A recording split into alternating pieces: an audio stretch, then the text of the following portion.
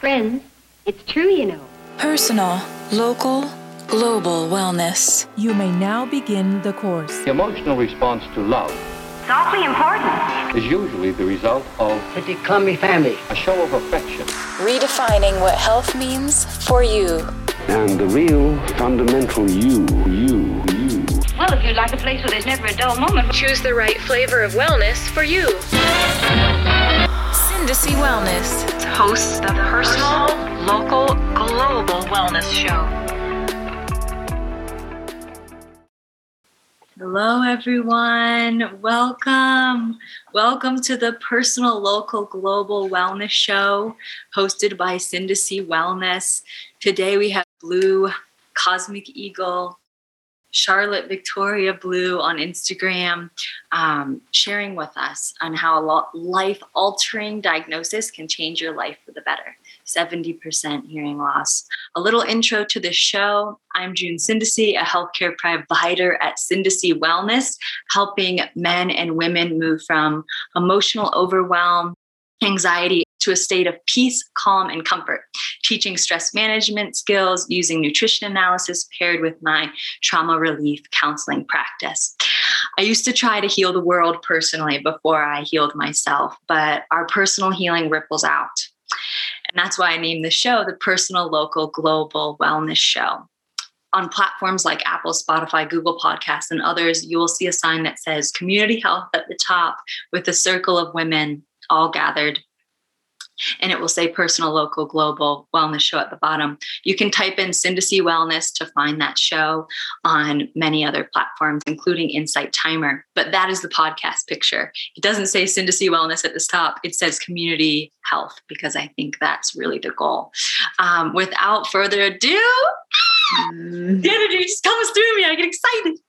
I'd love to introduce our guest, Blue. I have to give praise because I've been following her for years now in her journey of authenticity and transparency of how she shows up living in ceremony, not waiting to go to the retreat or the mountaintop monastery, but living ceremony and how she does the dishes. I mean, just the little things that she creates her world to be has been so heartbreaking, my heart open. And the way she's lived in community, a lot of people are curious. I was founding an eco village in New Zealand, and people think it's a lot harder than it really is. And Mother Tree and other things that she's been involved with. And if you follow her, you'll start to feel and see that it's so much closer than you think. And we're going to chat with that today. She is a host of the Deja Blue podcast, where she dives deep into the unknown with raw, unscripted insights into her own journey of awakening. Her podcast had over 400,000 downloads, probably more now. She's a medicine woman, storyteller, musician, artist, and on a mission to maximize human potential. Thank you for being on the show. Very excited. Her smile makes me feel warm. It's like an older sister I've looked for. You know, all my cousins are boys. So I'd love to dive in. I'd love to hear the pain points that led you on the journey of what you offer and how you show up in the world now. Well, June, thank you so much for that lovely introduction. I feel so grateful to be in the receiving end. Every time I get to be on someone's podcast, I'm like, I could just let you do the introduction and you figure out all the technical stuff and make sure all the time. And I just get to stay here and be like, oh, hey, everyone. Because I know what it takes to host a podcast and to do everything on the back end. So I just want to acknowledge the job that you're doing and all of the work and the devotion that you've poured in to be able to create this platform, to be able to share wisdom with many other people. And thank you. I feel so honored to be asked to become a guest, and I love that you picked up on how I like to implement my ceremony into doing the dishes as well. Like, it's important. We've all got to do dishes. We're either gonna hate it or we're gonna love it. We may as well enjoy it while we're doing it. I think there was a story where you were like, I hate doing dishes, but I want to create like a priestess. I wear my like pearl stuff because I feel her priestess, like goddess, mermaid energy. She was like, I want to create, you can please correct me, some kind of like high priestess, goddess vibe. And this is how to keep my house high vibe. I do the chores. And I'm like, I need that. I call it the queen frequency.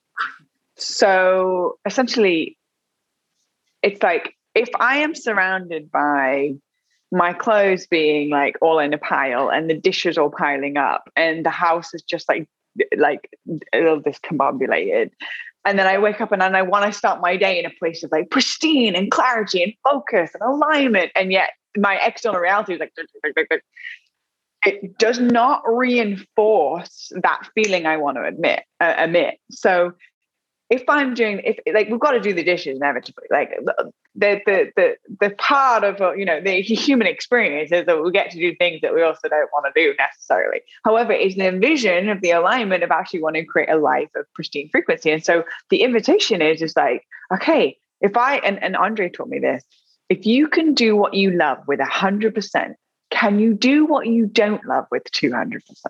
Can you put your music on and dance in your undies and wash some dishes and have a great time and listen to a podcast or learn from a book and like get in that frequency? And then what it does over a period of time, it reflects that beauty, which then emanates beauty, and it creates a reciprocity of reinforcement. Because when I look in my closet, it's clean and it's aligned with color coordination and there's fresh flowers and the things are put away. And then I emanate that, and then people are like, wow, your offerings are so powerful. Well, actually the magic is found in the mundane. So it's the queen frequency. Magic in the mundane. And I want to quote you after this show saying, like, can you do what you hate with 200%? Well, I would have to definitely give credit to Andre. And I don't even know if Andre, that was an original quote. We don't ever really know where these quotes are originally from anymore. At this point, I'm just constantly regurgitating information we resonate with. But please feel free to quote Andre on that one. I will quote Andre from this show. And it's like I was chatting with a dear friend who said, you cannot gate truth. You cannot own truth. It's coming through some people on the top of a mountaintop and then get a download. I was working with this guru who was learning a lot about the belly button and trauma there. And I talked to this Pilates instructor, and there could have never, there was no similar lineage, but it came through because of truth.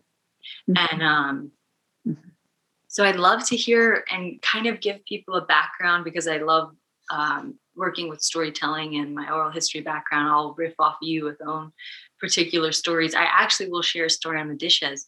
My honey was going to a men's group last night, and he could see me like starting to zone out. I woke up early and worked. For me, it's not my favorite thing to do. And it was like 7, and he's like, are you really going to do them? Or are you just going to say you're going to do them? Or are you just going to sit on the couch and like turn into a vegetable? And I felt myself like turning into a vegetable on the couch. And I love the AA model of like, reach out to 5 people, connection's the cure to addiction, whatever the addiction is for per person, and then reach out to 5 more. So I reached out to my mentor. I'm like, you have time to connect, like you need a little reboot. And then my friend who's going to stay at my home was like, when can I have the keys to come and learn what to do when I stay here? And I was like, right now. And she came and we dropped in for an hour and a half, and I cleaned the whole fucking kitchen. And I'm just like, there's always a way to move the energy. And so hearing you and your British accent, my happy the Spice Girls. So I'm like, Blue, Spice Girls, kitchen, dishes. Now on that habit stack.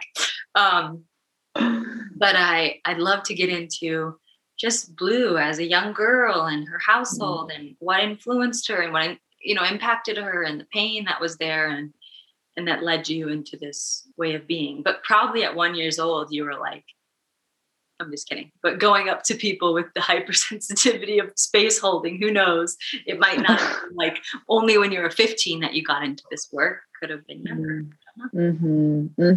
Beautiful. Yeah, it's been a journey for sure. And my original name is actually Charlotte.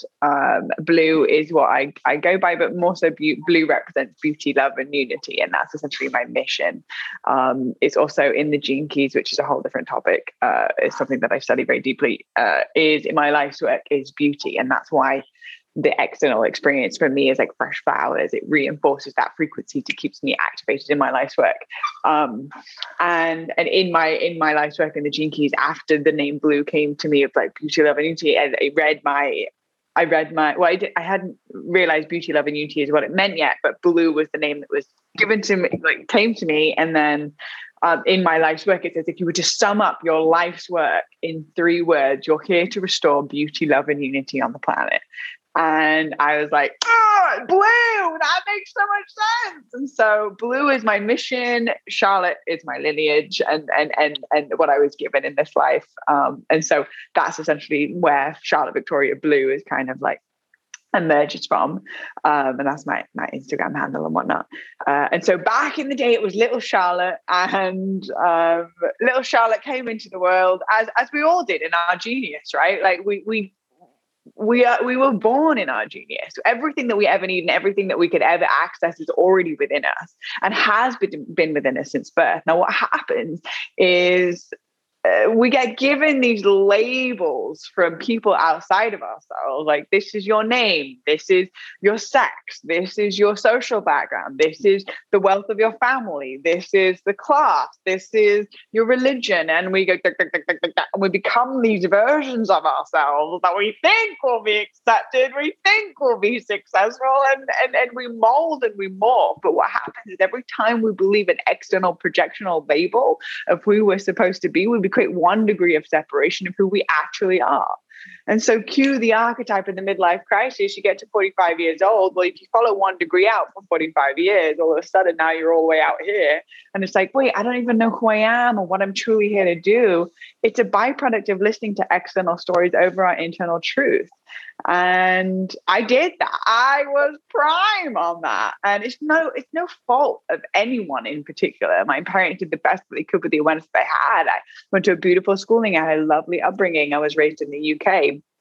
And I believe that the way society is set up is that we go through, most of us, unless you go to sort of like a Waldorf school or you're home educated, we go through an educational system that is like, okay, everyone is ranked off the same grading scale, and it's conditioned into us that to be the same is what's acceptable, and that your uniqueness is not your power, that if you're unique, then you're ostracized from society. But actually what I'm relearning that I already knew when I was a kid, but I went through a really long cycle of being conditioned by schooling and media and what's going on with my peers and essentially drifting away from the authenticity.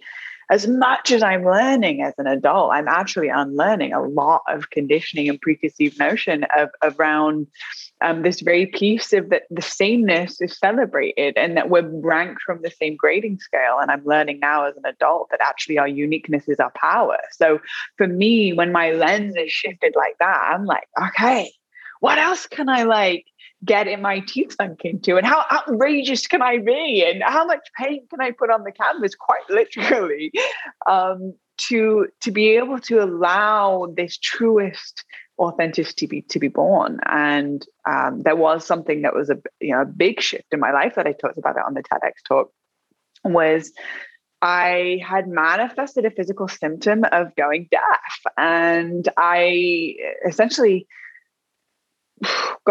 it was about 6 years ago when I was diagnosed with it. And what I was given was that it was hereditary and progressive and incurable, meaning that it's a byproduct from a mutated gene between my parents. It's getting worse and there's no known cure.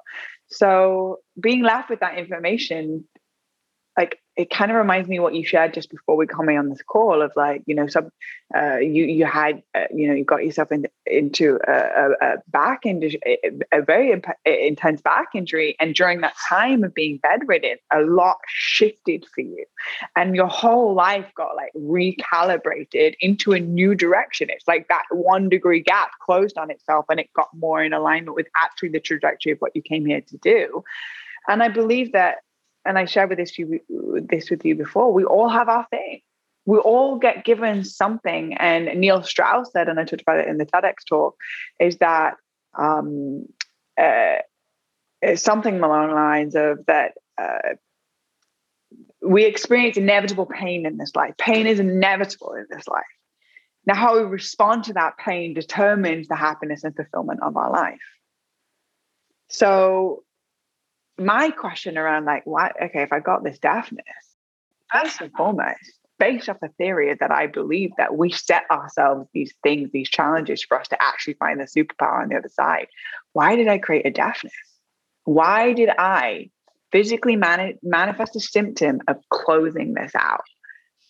And what I've learned in my going into the inner realm is realizing that actually, and according to the Gene Key, the deafness is a byproduct of not listening to yourself, but always listening to the noise. And it's loud. It's the noise of the world and the TV and the social media and the conspiracy theories and all of the things. And it's like, and it gets so loud that we don't listen to what actually excites us, what actually expands our heart, what actually leads us in the direction of the things that light us up from the inside. And I look at pictures when I was 15 years old, and it's like the lights are on, but no one's home. I was here in the sense of I was playing the role.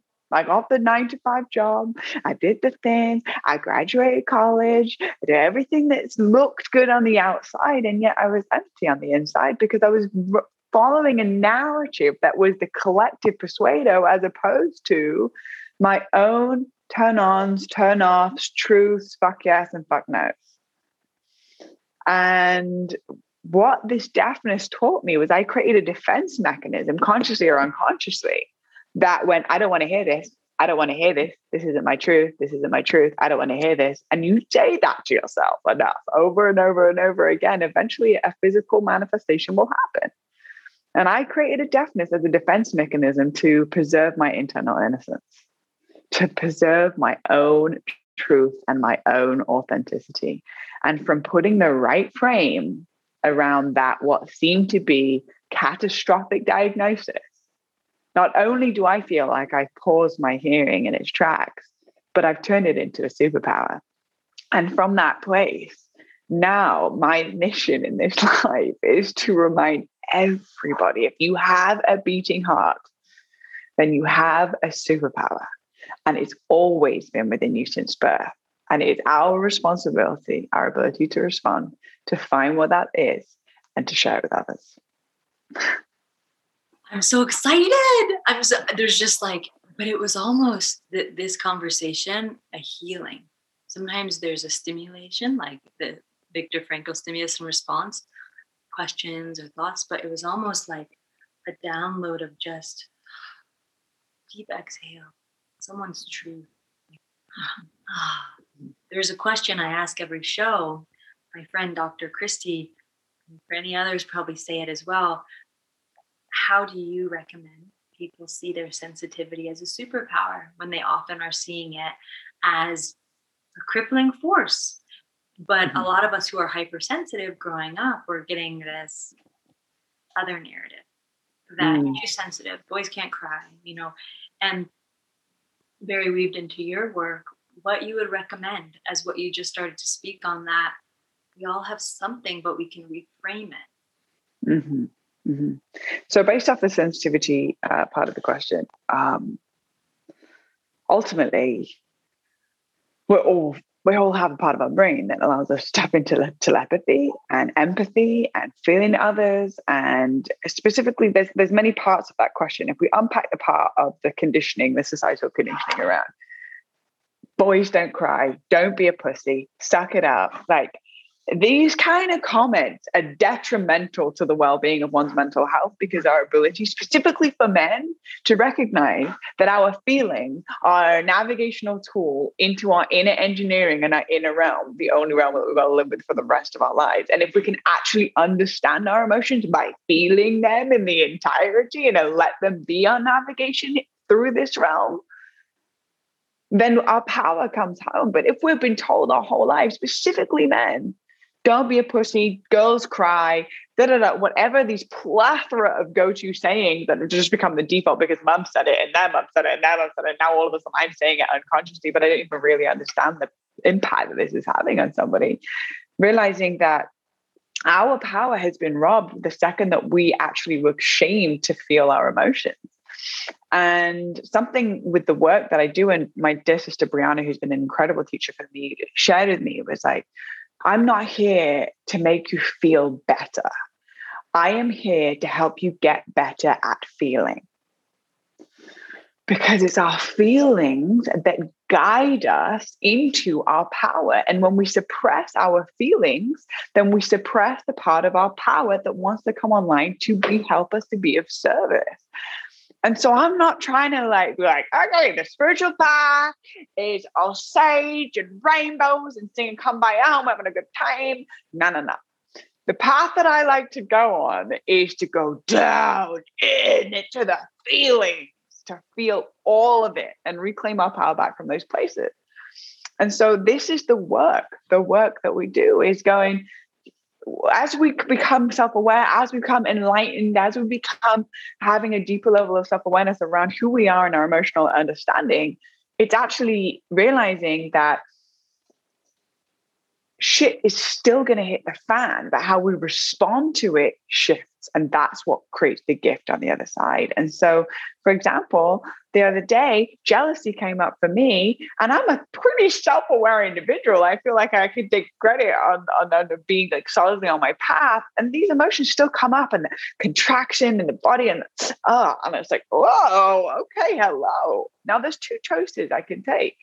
I could shame and guilt and suppress that emotion, telling myself I'm inherently wrong for feeling it, and then to bypass it and try and create distractions to busy my mind so that I don't have to feel this thing. Well, energy can never be created nor destroyed, only changed in form, according to Albert Einstein. So that suppressed has to go somewhere. Now, where do you think it's going to go? Into my body. Right? It's going to create stagnation. All of a sudden, a week later, my spine goes out. And I'm like, I can hardly move. That's because I didn't give permission to feel that emotion when it came up, because I have a program that's running that says that is wrong. Actually, what we want to do is go, oh, hello, old friend jealousy. I see you again. I'm going to feel you in the entirety of you. I'm going to let you move through with 4 different tools: breath, sound, movement, touch. This is an opportunity, and this is Brianna that taught me this, an opportunity to feel all of it without projecting it onto my external circumstances, because then I'm dishonoring myself. I'm dishonoring someone else. But I'm giving myself permission to feel all of it. Move it through, touch, reconnect, let that emotion breathe. And what will happen? You get your power back. Because I'm here to be an embodied woman. An embodied woman acknowledges that there's a dark side of the moon and there's a light side of the moon. And we can embrace all of it. We have the whole moon, and the moon's fucking powerful. And we get our power back. And so specifically, as someone that is so sensitive, holy shit, my training is to become sensitive to all emotions and energy in the space, spoken or unspoken. So I go into a gathering last night, and there's like 30 people there, and I can't hear. I'm 70% deaf, but music playing, and people come up to me and they're like, and I'm like, I've got a little people pleaser energy in me that's like, I want you to like me, but I can't hear you, and I can't really have a great conversation with you right now. And so like there's this dance, and yet I'm feeling every single emotion in the space. I can feel their experience. So the training for me is to train to be the hollow bone, which is feel all of it. The feeling is the superpower. Feel their emotions, feel what's going on, and know none of it is personal. The second I identify with your fear, your anger, whatever it is I'm picking up from these people, the second I identify with it, I energetically stick to it, and it can take me down. So it's going, I feel this in your field. I feel this. I feel this in mine. And learning the discernment over time of what's mine and what somebody else's, while simultaneously not attaching to any of it, because nothing's personal. So just letting it flow through. And then I don't need to be taken down and have to spend 2 days in the Epsom salt bath being like, I need to recalibrate, because that was a lot of energy and information. And so essentially, first, it's acknowledging that our emotions and our ability to feel is a superpower, not something to be suppressed. And from that place, learning how to utilize the discernment of what is mine and what somebody else's, while not taking any of it personally, and being more in the listening and the witness, as opposed to identifying with the situation, and therefore learning and growing from social situations, as opposed to being dragged down and taken under, and then our empathy being the thing that is actually our greatest challenge. put it on mute in case there's other sounds. I'm so happy you went into the practical theory and application, because then people can feel empowered with what they can do. And I'll tell you, I can't tell you how many sales specialists have looked at my website, and I was just adamant that there was a bed with certain colors and a quote that said, "It's not about feeling better, it's about getting better at feeling," on my homepage. But everything on your homepage is supposed to be convertible. You're supposed to convert audience traffic. But to me, it's the goal of why I'm here. And I'm really excited that we are diving in right now to these bits, because I feel like energy never lies, and what's present is what needs to be. I can write an outline, all of this can occur. But when it comes to jealousy, a great friend and acquaintance, Yana Robinson, who's a surfer chick who I've got the surfer vibe on today, says, jealousy, when you see someone, they're living an aspect of you that you feel like you haven't fully embodied, like go up to them and fucking buy them a coffee, like connect with that. And I was sitting here with Sterling, my partner, at the dinner table the other night, like, oh, I feel jealousy around this Blue. I'm going to interview her, and she has all these followers, and I have no value because I'm not good enough, because people won't see me in the same light. And I'm all like, let's bring the shit on the table. What's present is what's present. Like, let's get real and own the feelings. It's so great that it's present, because I've watched myself say, like, oh, I see what you're valuing yourself by. This illusion of people's opinions based on numbers, or I don't know what her life history has been. I don't know what she's had to do. I don't know how much blood, sweat, and tears she's put in, or how much, hair she's lost. I don't know what her story is of why she's showing up in the world this way and you're showing up in the world this way, June. But are you any less valuable? So I love that it's present, because it's like, I was going through that the last 48 hours. I'm so happy you spoke into it. Like, that is so fucking beautiful. It's to be like, hey, I felt this emotion and this came up, and I could lay it on the table, because by you doing that, you breathe the innocence back into the emotion, right? Like, if it stays in here and we suppress it, and it's that part of ourselves, it's like, I don't want anybody to know about this. This is really, it distorts it, and it takes the innocence out of it. And yet, by speaking into, like, yeah, that little girl inside of me was comparing myself because of some sort of like number that floats in the cloud and says that I'm less than, and put myself lower than, and I'm just gonna lay it on the table right here and now and tell you this is what I was going through. Oh my God! All of a sudden, I just love you so much more. Your innocence is just breathed into the space, and then it transmutes any sort of like this, and it just allows us to come back to the equality that we're all doing the best we can with the awareness that we have. And it's so easy to compare ourselves with other people, but ultimately, really, it's just a part of ourselves that's going, you know what, I have that within me too, and I get to reclaim that right now in this moment. Yeah, and the bridge of energy that's created, like you were saying, I feel the bridge, and Syndesy, for me, connection is my goal.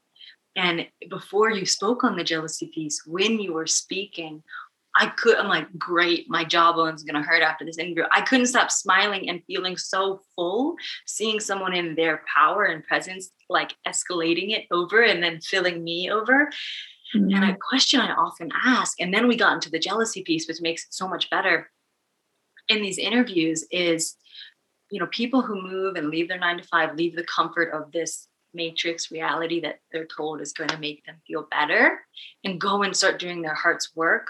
A lot of times people fall into competition versus collaboration and a scarcity mindset. And what you would recommend to other sisters in the field who have feelings of jealousy, who have feelings of competition, fear, mine, and you also speak in a very etheric language too, which is excited. I'm excited to see where you go with it.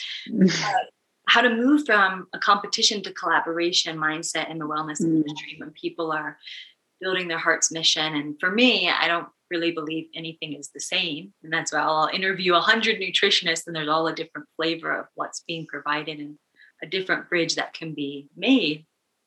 But what you would recommend to other wellness practitioners and women and men who are starting out this work, and they're nervous because the old is falling and crumbling, and they've got to, like that butterfly, if the scientist helps it break out of the cocoon, it's damaged. They got to build their power.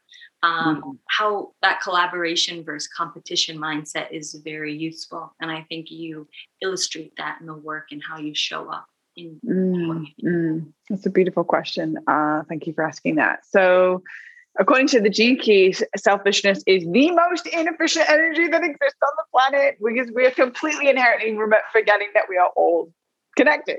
So if I am trying to do one over on you and get more than you and take from you, I am taking from myself. And we have clearly been so disconnected from that universal truth. So we are in this division, and every time that we're in competition, we are feeding the frequency of separation and division on the planet, because we are forgetting that we are actually connected with all of it. And so if I put you down, if I speak badly about you, if I don't wish well on you, then that's literally doing it to myself. I'm turning it in on myself. And so that's a fundamental understanding that selfishness is the most insufficient energy that exists. If you have a deep level of selfishness in sense of like mine, I can imagine you probably don't live a very abundant life on all planes of existence because it is extremely insufficient. And so there's that piece. And then also realizing that if we zoom out and go beyond the own individual identification of what's going on here, aren't we all just here to share love? Like, aren't we all just here to actually help people and humanity be liberated from the matrix and be able to actually find the pulse of their own unique rhythm and recognize that we're actually all interconnected like a shoal of fish in that space? And so if you have a podcast that is talking about wellness and holistic medicine and shifting your mindset and placing the power back in the hands of the people, then fuck yeah, you have my support, because we are speaking from the same voice. And it's going to take so many voices to make this shift happen. And so if I see a sister that is talking about, like, it's moving from the archetype of artificial glamour into authentic beauty, artificial glamour being like, oh, I have this, this podcast, and these are my beauty products, and this is this new thing, and it's like, and not that I'm putting that down, but more so in the acknowledgement of there's something much deeper and richer that we can share beyond our physical or our five sensory experience, but actually in the richness of an activation of the inner neural network of how we perceive this reality and how we can be of service and contribute to stop the division on the planet. Now, this is authentic beauty because this comes from the inside out. Now, if I see a woman or a man or anybody identifying in any sort of way is representing this kind of voice, they got my support because they are representing the voice of the future paradigm that we're moving into. And so this is just something from the lens of how I like to collaborate with people is like, when you win, I win, because we share the same home. And so if there's 1 million subscribers that you get and all of a sudden you far surpass Deja Blue and your numbers, I am celebrating to the core of my being, because there is a woman in her power that is representing holistic medicine and an alternate way of doing things, and is sharing that message and it's getting out to the people. And so it's a melting of my own individual identification of my ego into actually realizing the world is healing. And it just so happens to be that June is the conduit for it. Thank you, sister, for the work that you've done to allow this information to flow through you and allow you to surrender so that you can receive the messages of the gods and the goddesses to move through you, to allow spirit to move through you. And that is a beautiful thing to witness. Another thing, because I do a lot of deep work with women, and of course the sister wound is so deep. And we have past life memories that run in our DNA on a genetic level of women practicing medicine like this, talking about these certain things. And all of a sudden someone walks into our house and rips us out of the house, rapes us, and then puts us on a cross and burns us because we're a witch. So how did the women save their families? Well, they would come in and say, okay, you've got one choice to save your family if you rat out all the witches in the village. All right, cool. She's a witch, and she's a witch, and she's a witch, and she's a witch. Okay, your family's safe. Now all of those women are now dead. So we have a genetic imprint in us that we do not trust our sisters. And it runs so deep beyond this lifetime. And so it's almost our default. We go into the presence of a woman that's in her power, and all of a sudden it goes and it turns in, and it goes, well, I'm unworthy then, and I'm less than, and maybe I won't be able to get as much because she's in her power. And all of a sudden, what we do when we create comparison, that frequency sets up a disposition that we cannot receive their codes. Whatever they have online for them, we cannot access it because we're comparing ourselves, which creates an energetic shield. Now, the second we let our jealousy or our in, and we go, hey, you know what? I'm actually jealous because she's living this certain thing that I'm calling in more of, and I'm going to utilize her as a teacher to help me guide and to understand how those other parts of myself that I want to send my attention and intention into. Now, all of a sudden, the shield comes down, and I can receive the codes that she has readily online. And so last night I went to a gathering, and it was a musical jam with like profound people in the music industry standing up on stage, like singing a cappella and doing their poetry. And I've always, I love music and I love poetry. And I was just witnessing these people, and I was like, oh my God, they are so brilliant. And because it was in like appreciation as opposed to competition and inspiration, all of a sudden I woke up this morning wanting to write poetry. Now, what they had online for them, because I could witness it and celebrate it without identifying with it, now all of a sudden the codes get activated within me. And so this is what it means to be that sacred rebel. What a sacred rebel does is someone that finds the power within them and shares it. And now all of a sudden it activates a sacred rebel within other people. And so if we can acknowledge that the new way of doing things is to cross-pollinate, is to collaborate, is to share your podcast on my platform and my podcast on your platform, and we cross-pollinate, not only do we triple the amount of people, eyes and ears that are on our what we're creating, but also we both rise, and so does the voice of love on the planet. For our future generations, it's so far beyond us. I was so excited you went to the ethers, because the way you speak in visualization helps me too. When you were saying we're all vibrating love, and that the image that came was like, oh, because we're both singers and we love to perform. And I was like, when I'm singing with a choir or a group of women, when we're all sharing our unique sound, it sounds so much better. So the love that vibrates when we're all in our power is so much more powerful. Mm-hmm. And there's two things that are coming up that I want. There's a couple things. Well, it's exciting because when I was able to vent and feel all the things coming up around jealousy, that I'm grateful that you are the reflection of. Because I don't know if you express it in this way, but I love feeling that idea, Louise Hay and other people chat about it, that we choose our economic status, family, religion, all of this, and the characters in our lives that will be our teachers.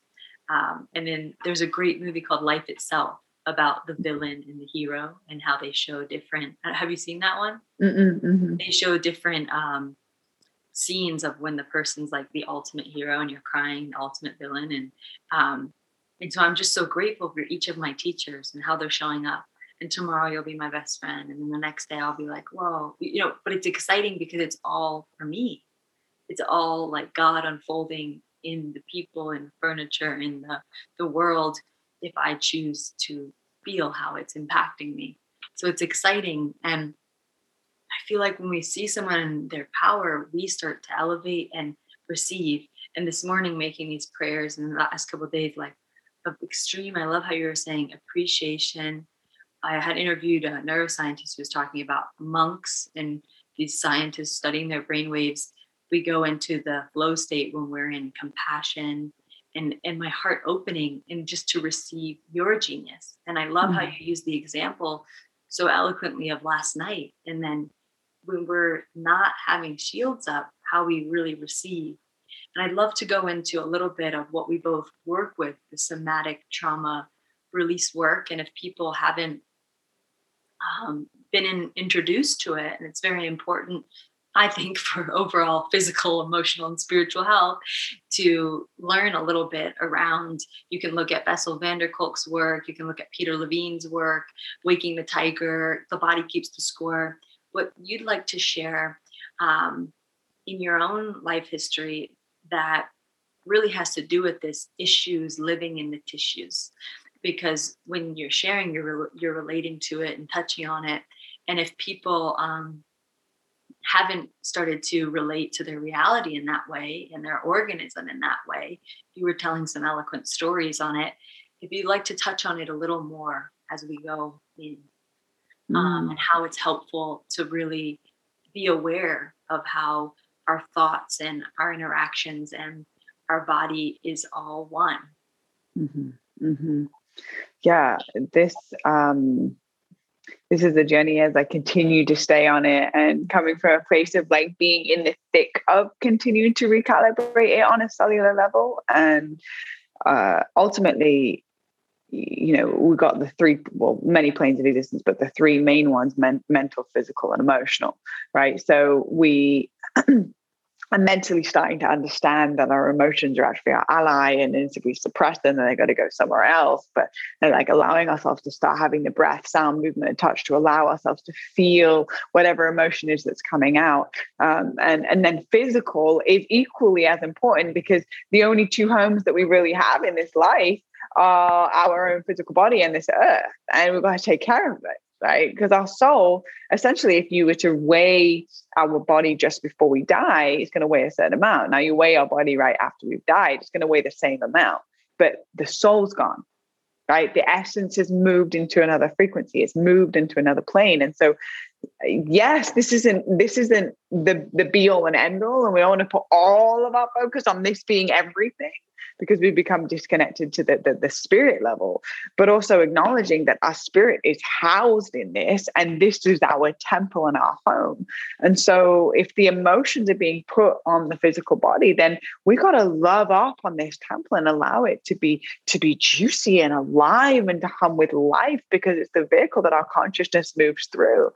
And so there's many, for me, it's like a recalibration of my body. And that question that I mentioned earlier, of like, when the hearing diagnosis came, it was like, what are you here to teach me? How can I be a student of you, as opposed to how can I fight my body's wisdom? Okay, so if our back goes out and the neck tweaks, or something happens, or we lose a limb or something, it can be something smaller, getting the flu, to something huge of like losing a sense. But if we can always go in as the student of the body, okay, what are you here to teach me? Why is my spine in pain? Why do I have, like, this is just something that came up for me recently. Why do I have candida?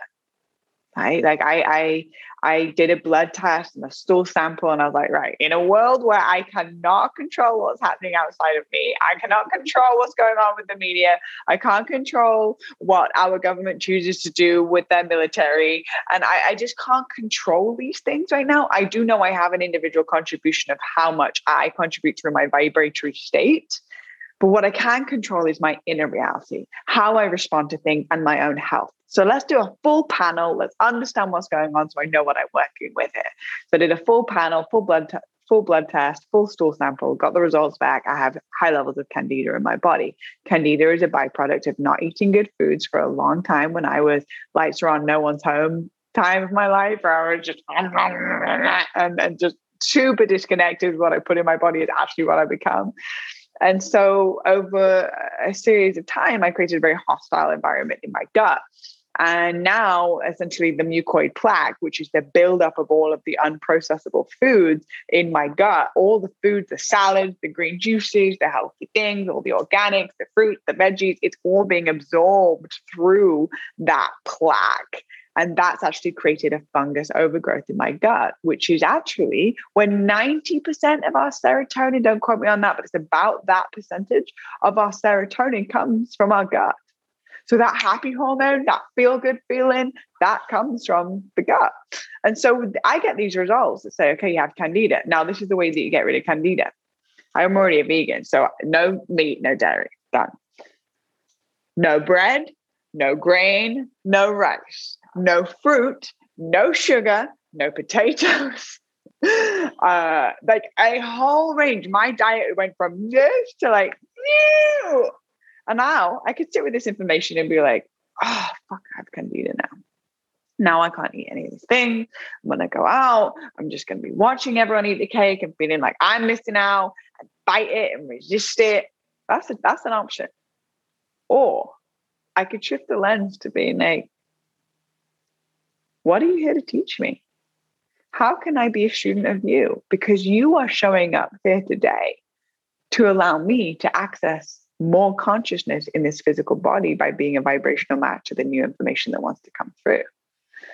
So how can I recalibrate this and utilize the intelligence of my body to be my greatest teacher? And when the student is ready, the teacher will appear and we learn and we evolve from it.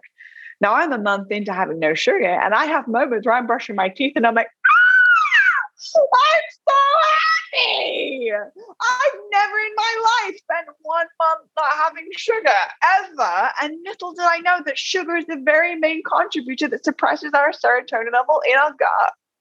So if you want to manifest something, it's the energy behind it that's going to create the manifestation. The magic isn't in the vision board. The magic isn't in journaling. Yes, it's a beautiful tool, but it's in the belief and the energy behind actually trusting that this is going to happen. Now, if you have loads more serotonin, which is the happy hormone, if you have loads more pulsing through the body, all of a sudden your manifestations are going to be way more powerful because you've got way more energy behind it, which is the thing that pulls the arrow back and then projects it forward. It's the energy in motion, which is emotion. So Candida just became my best friend that taught me how to up-level exponentially in my body to access more serotonin and to allow all those things I wrote on my vision board last full moon or last new moon to manifest with ease and grace, because my energy is as excited as I am creating a piece of artwork as I am doing the dishes. Here we go, full circle. And so it's that ripples in and in the Gene Keys and just everything that I teach is not about what you do. It's not about what you do. It's not about what label you put on your energy and your focus in this life. It's about who you be while you do it.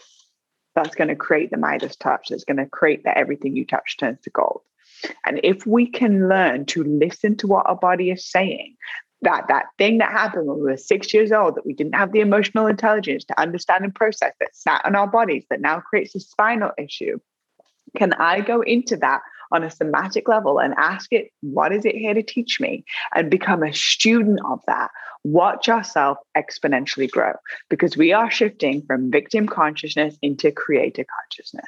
We are going from, this is happening to me, I have Candida now, I'm limited, I'm a sad human, into creator consciousness. I now have serotonin for days, and everything that I do and put my energy into is brimming with life because I've now learned to be a student of what is. And so this is just something from my personal experience, whether it's the deafness or the Candida or the rash on my foot or whatever it is that's come up in my experience, to be like, okay, I'm a humble student of you. Teach me, how can I mother myself? How can I nourish myself on all planes of existence, from the media and the people that I choose to follow on Instagram, to the 5 people that I choose to spend the most time with, to the food that I have on my plate and the compassion that I use to weave the world through my nutrition, through who I choose to be in partnership with, through the TV or lack thereof that I choose to have in my life, to where I choose to live and my home environment, to how clean my room is and my kitchen. And this is all recognizing I'm either in the expansion or contraction. I'm either in enriching or depleting. I'm either living or I'm dying. And I have a choice to infuse every mundane moment into something that enriches, that over a long period of time, I then leave an enriching legacy. Because the legacy is a byproduct of how we made people feel, and how we feel is based upon what we do in the small moments that enrich our spirit. So can we use these things that have happened on our body to be our greatest teacher, and from that place evolve again into our service? Oh, so inspiring. I love the storytelling. It's so yummy. Talking about Candy. Oh, hey, Candy. Candida. Yeah, she's a teacher. Like, I work with many people with Candida, and I love my journey with Candida and the person that I became. like afterwards, it's not recognizable. I don't know. I love her, but it's interesting.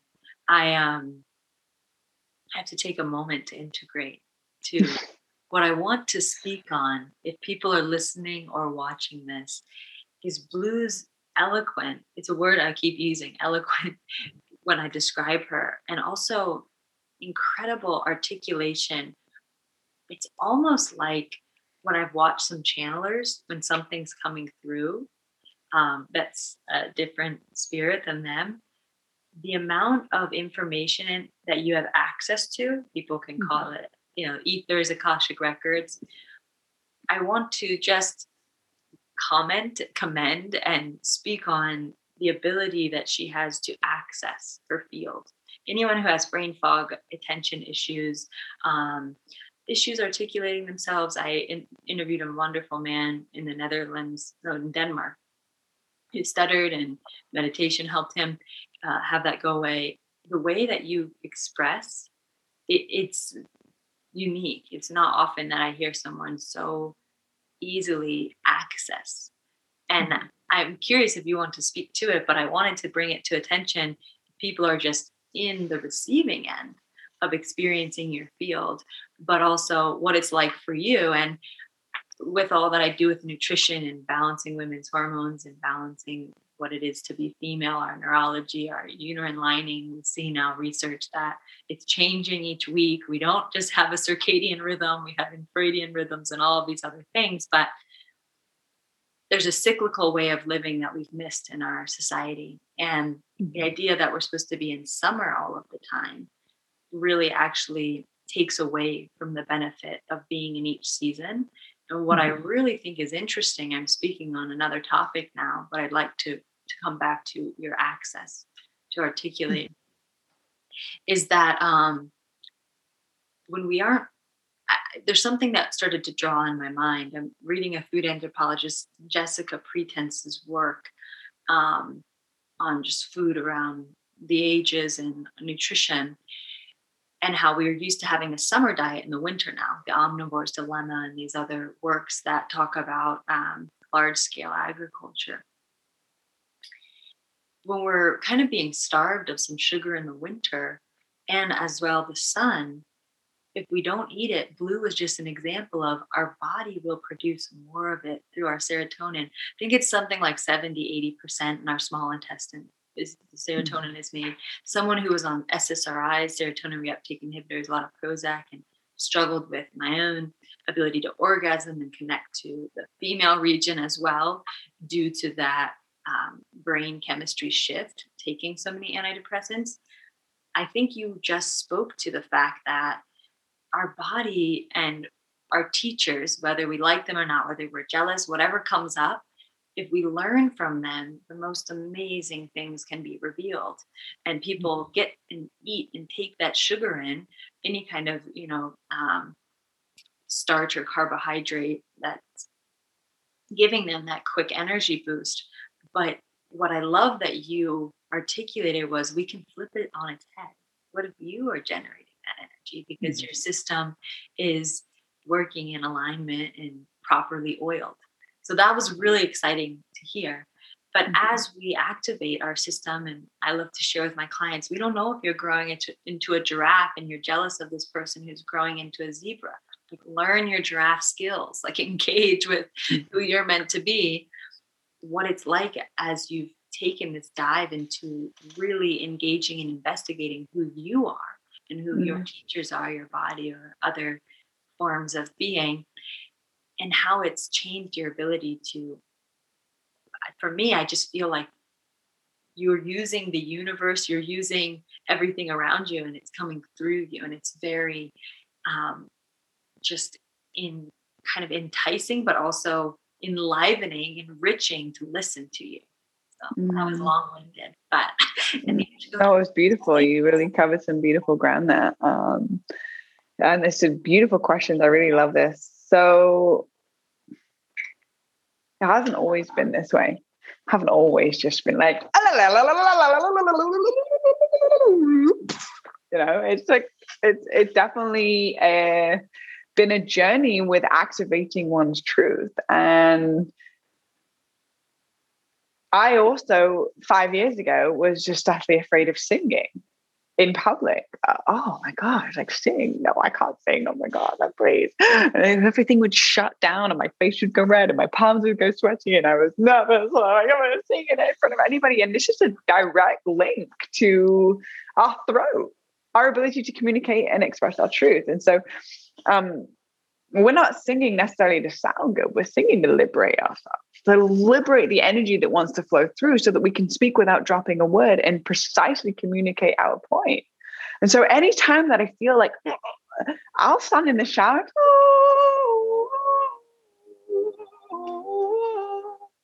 and it just allows the energy to start flowing through again so that then I can communicate my truth.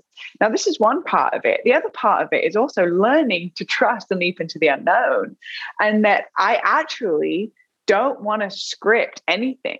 I'm happy to not know the questions that you're going to ask me, because what this does is it gets me out of here and it gets me into feeling what's alive in the moment. And when I speak, I don't know where the fuck it's coming from. I'm like, it's somewhere around here. I am just training myself to be a doula of the creative process. This is not mine. This wisdom is not mine. Like you said, truth cannot be owned. It literally is a byproduct of learning to leap off the edge, being this sacred fool in the tarot deck, which is always depicted from this man kind of leaning off the edge with a massive smile and a flower in his hand. It's like, ah! And it's the Fool, one of the greatest, most powerful cards in the tarot, because the Fool recognizes the cosmic joke of this whole human experience. And we're actually here to be conduits of something much greater than ourselves. And all of us can access the Akashic Records being anything that ever has been and anything that ever will be, to allow it to flow through us. Now, what is enlightenment? If you break down enlightenment, it's light entering our DNA. But what's light? Light is information. So if you want to actually be able to access more information in the Akashic Records, we get to raise our frequency over a prolonged period of time of the mundane moments of choosing enrichment to access more light, to access more information. But the only way we can access that is to trust that what's going to come through us is something far beyond what our mind can even comprehend. Now, if I was to sit here and read to you a script of these answers, you can feel the energetic difference from, so when I was 12, I actually learned how to speak this way, and this is how I did it. Or, all right, so this is what's alive right now, and I can just tap into it and let it come through, and I'm learning not to attach to what it is that's coming out of my mouth, but actually just trusting in the channel. And this can be applied to so many different areas. You know what an amazing tool to be able to access this? It's freestyle rapping. So when I want to like really let that flow come through, I'll be in my car and I'm like, all right, I see the sky, so we're here and we're getting real high. We're gonna let that light just go on high. Like we're just like letting it come out. I don't know. But it's learning to watch the psyche that goes, oh, I can't. That's so embarrassing. I don't know what to say. This sounds silly. That's the same voice that is stopping us from accessing the channel that we all have.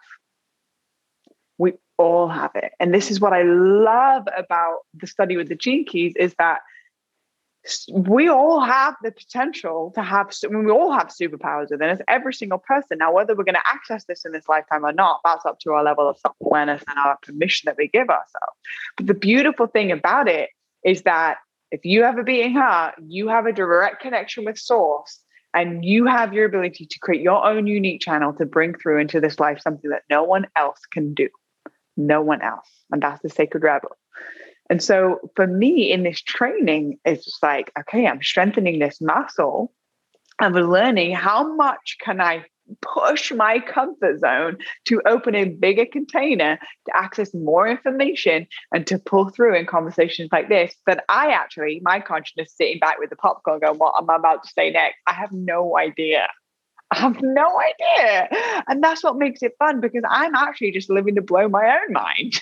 Yeah. I'm not trying to blow your mind. I'm not trying to blow your listeners' minds. I'm just trying to be like, okay, I got another interview today. Let's see what else I'm going to come up with. Let's see what else is going to come through that I'm going to give permission to come out. And as I learn more and more and more to let go of what people think about me, the 8-inch drop that goes from in here to like, because it's not about actually the words that I'm saying. It's about the frequency that is embedded in the words that I'm saying that is opening up the heart space. And that's the beautiful thing that I also learned with my hearing, or one of the million plethora of things that I learned from that, is that you can say all the right things, but if it's coming from a place of judgment, it's going to hit completely differently. But if you're speaking from a place of like, I see you, I love you, and we're here to illuminate and activate and inspire, and whatever words I deliver in this moment is infused with that frequency, the hearts will be open. The mind wants to attach to the words. The heart wants to feel the pulse behind them. And that's the thing that translates. I'm so happy that it's funny, if anyone's listening to this, I haven't looked at our outline once, because the flow and the safety and the resonance of love is carrying this interview. Some interviews, if we get too off topic and someone starts to get nervous, I have to go back to the questions to remember who's in front of me. And some of the topics that we need to address. But, I'm really happy we hit on that, because what's present is what needs to come up.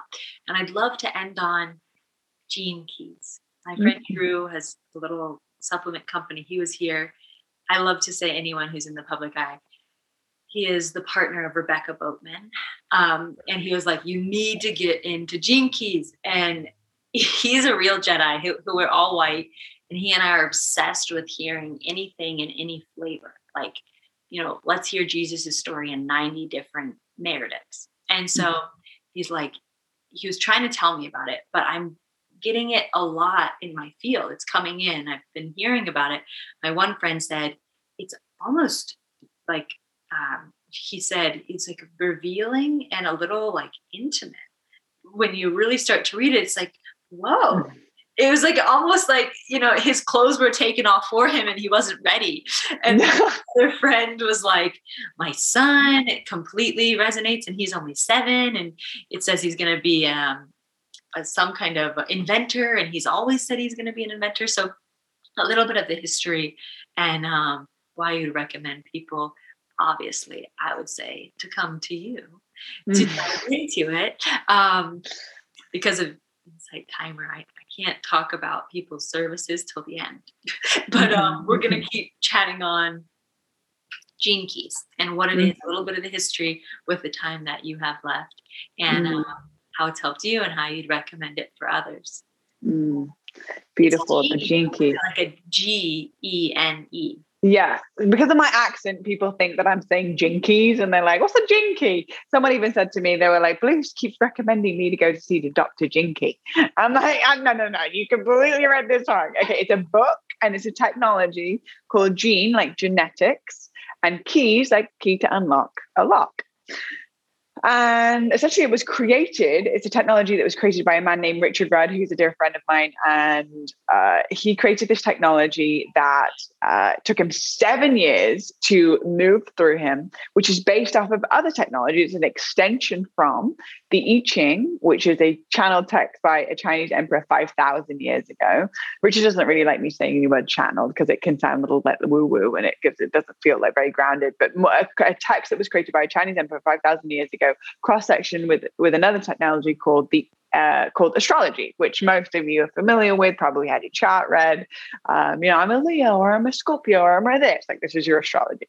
So essentially, the moment that you're born, the very moment that you decided to incarnate onto this planet, the coordinates, the location, everything about where you tried to come into this planet, this moment creates an imprint in your astrology of the planetary alignment. Now, you cross-section with the ancient text of the I Ching, which is all 64 archetypes of the human experience. It is also all 64 codons in your DNA. We are all 64 archetypes. Woohoo! Newsflash! You are the mother, the lover, the student, the crone, the teacher, the elder, the child. We are all of it. Now, where we get stuck is we identify with 1, 2, maybe 3 archetypes, and we don't allow the rest of it to breathe. We are multidimensional, multifaceted human beings. Within one day, you can go through 10 different archetypes if you allow the sacredness of what is alive to be through you without judging it. Because we become these labels, and then we judge and we define, and then we only allow ourselves to have a limited perspective of what this expansive reality has available. So when you cross-section your own individual chart with the astrology and the I Ching, and you put all your birth information in, it creates what's called a hologenetic profile. And your hologenetic profile is the 11 archetypes that predominantly run through you. You have all 64, but there are 11 that are very strong. Now, within each 11 archetypes, they're all in different locations on the chart. So some is your life's work, some how you show up in relationships, how you show up in financial prosperity, what was created and what was passed on when you were in your mother's womb. It goes back. It's deep and it's rich. There is a lot of information. I don't believe we can ever become a master of the Gene Keys because it's a constantly evolving text, just like our consciousness is constantly evolving. I've spoken to Richard. I'm like, you feel like you're a master of the Gene Keys? He's like, nah, I'm a student. It just came through me. I'm also learning from it. Like he's also learning and activating it within his own experience. And so I'm definitely just a forever student of the Gene Keys, and I just happen to have been like, oh my God, this is brilliant. There's a roadmap. There's a roadmap to human consciousness. And I was like, how can I study the Gene Keys while simultaneously creating a living for it? And so what I did is I started birthing Gene Key readings. And so I actually like read people their life's work while utilizing my own individual channel of everything I've read about them through hearing their story and seeing how the Gene Key information slots into their everyday life and activates the highest timeline. So within those 11 archetypes, there's 3 different ways that we can see it. There's 7.8 billion people on the planet, 7.8 billion different realities happening simultaneously. Our reality is based off of the lens in which we see life through. So within each archetype, there's 3 lenses. There's the shadow, life is happening to me. I'm a byproduct of societal conditioning. I'm living somebody else's narrative and I'm not happy or fulfilled. I'm blaming things on the external and I am the victim of circumstance. This is usually the narrative of the shadow frequency, which most of the planet is operating in. We look outside of ourselves as a reference point of how to be human. We're looking at more shadow to reinforce the shadow and we keep it alive. Shadow frequency. Gift frequency, life is happening for me. I don't know why this is happening in this moment, but I trust in the greater unfolding because 100% of the time it's worked out up until this point. I am a creator of circumstances and I am utilizing this to be the teacher for me to be able to tap into the highest timeline of why I'm here. Now, this is usually the general narrative of the gift frequency. Then we move into the city, the highest expression, maximum amount of light entering your DNA. These are the sages, the gurus, the people that have left legacies on this planet long after they have passed. Albert Einstein was a human just like you and just like me, and he still took a shit and his farts probably stank, and he is like a human just like the rest of us, and yet this man is accessing information from the Akashic that is so profound that changed the course of how humans learned to be human on this planet, because this man was most likely operating in acidic expression, activating max amount of light and being able to channel it into his service to the world, leaving a legacy on the planet. Beautiful thing about all of this, everybody has a city. Everybody. Not everybody is going to tap into that place. And so this bandwidth, this frequency bandwidth, like radio stations, what frequency do we want to choose into, is a byproduct of how we operate this reality. And so, like I said, 7.8 billion people were all having different experiences. So me, 10 years ago, eating processed foods, kind of doing the general narrative, watching television, I get dumbed down into a lower frequency and then wondering why I'm attracting abusive relationships, wondering why I'm attracting these certain things that reinforce the frequency that I am emitting, inner engineering my external reality. So if we want to take the power back and we want to inner engineer our external reality based from a place of empowerment, self-awareness is key. So the Gene Keys, you've always had it since birth, but we've not had context because we've birthed into a society that does not put the right frame around your already existing piece of artwork. So we need context for our energy. We need context for the fact that I light up when I do this, but actually, did I know that the context around this is the thing that I need to move the direction in? And so now my energy with much less effort is much more potent because I have context for it. The Gene Keys is the roadmap around what is and allows us to see the shadow, consciously place it into our forefront, and actually utilize it to reclaim our power back. So I've spent the past 5 years diving into the Gene Keys and reframing my thoughts around what is to actually turn it into a gift as opposed to being a victim of it. Not only have I started that, but I have also been endorsed by Richard Rudd, the founder and the creator of the Gene Keys, with my readings. And I actually just closed my books. I'm no longer taking on one-on-one clients because I got booked out until May after the TED Talk, which is beautiful. And I want to be able to serve many, many more people. And so I'm closing out the one-on-ones and I'm doing more bigger group containers to support serving more people and also making it more affordable and accessible for people. And so this is the new thing that I'm like working on behind the scenes right now. But the Gene Keys for me, I'm like, thank you. It resonates to the core of my being. It speaks my language of my soul. And it's something that I feel like I can lean into and trust. And I have done hundreds of readings and every single one has been pinpointingly accurate. So I've done my research enough to trust in this technology. So beautiful and so reverent to you living your truth and how it has served you. Like, I think people are so afraid to step into what they really feel lights them up. And I'm excited to see the offering from groups that people can get involved with to start to see how it will elevate their spirit when it comes to Gene Keys. Yeah, people just hear it and haven't seen the book. It's genetic keys, Gene Keys. And I'm just so grateful. We dove into, I literally feel like I can take a deep rest. I feel like I've received so much celestial, beautiful energy. And I want to double check, see if we have any questions on Facebook real quick.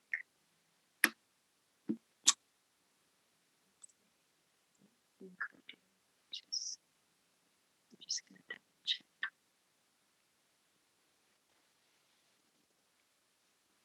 Wonderful.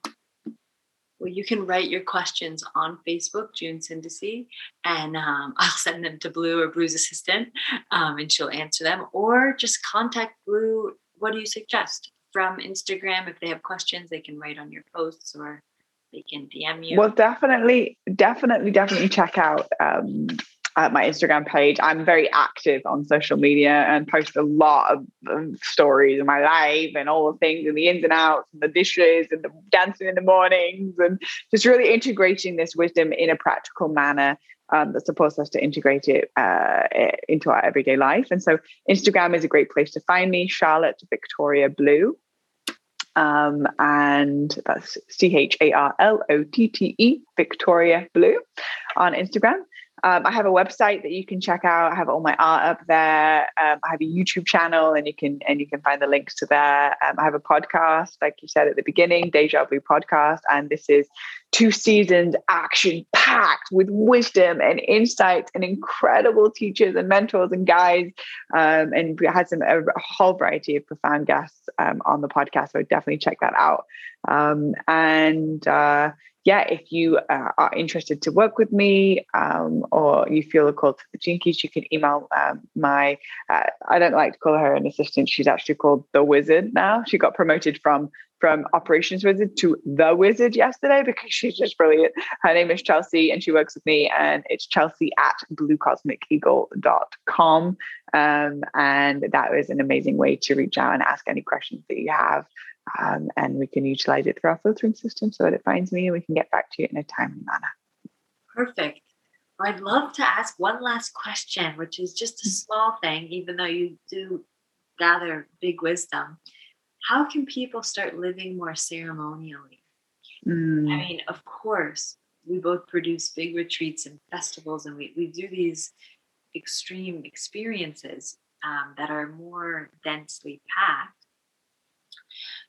with substance sometimes, but I think you can drink a glass of water and have an orgasm if you do it with intention, So I'm curious what you'd recommend for people who see you and how you show up in the world, just a little something that they can do to live more ceremonially as training medicine women. Beautiful.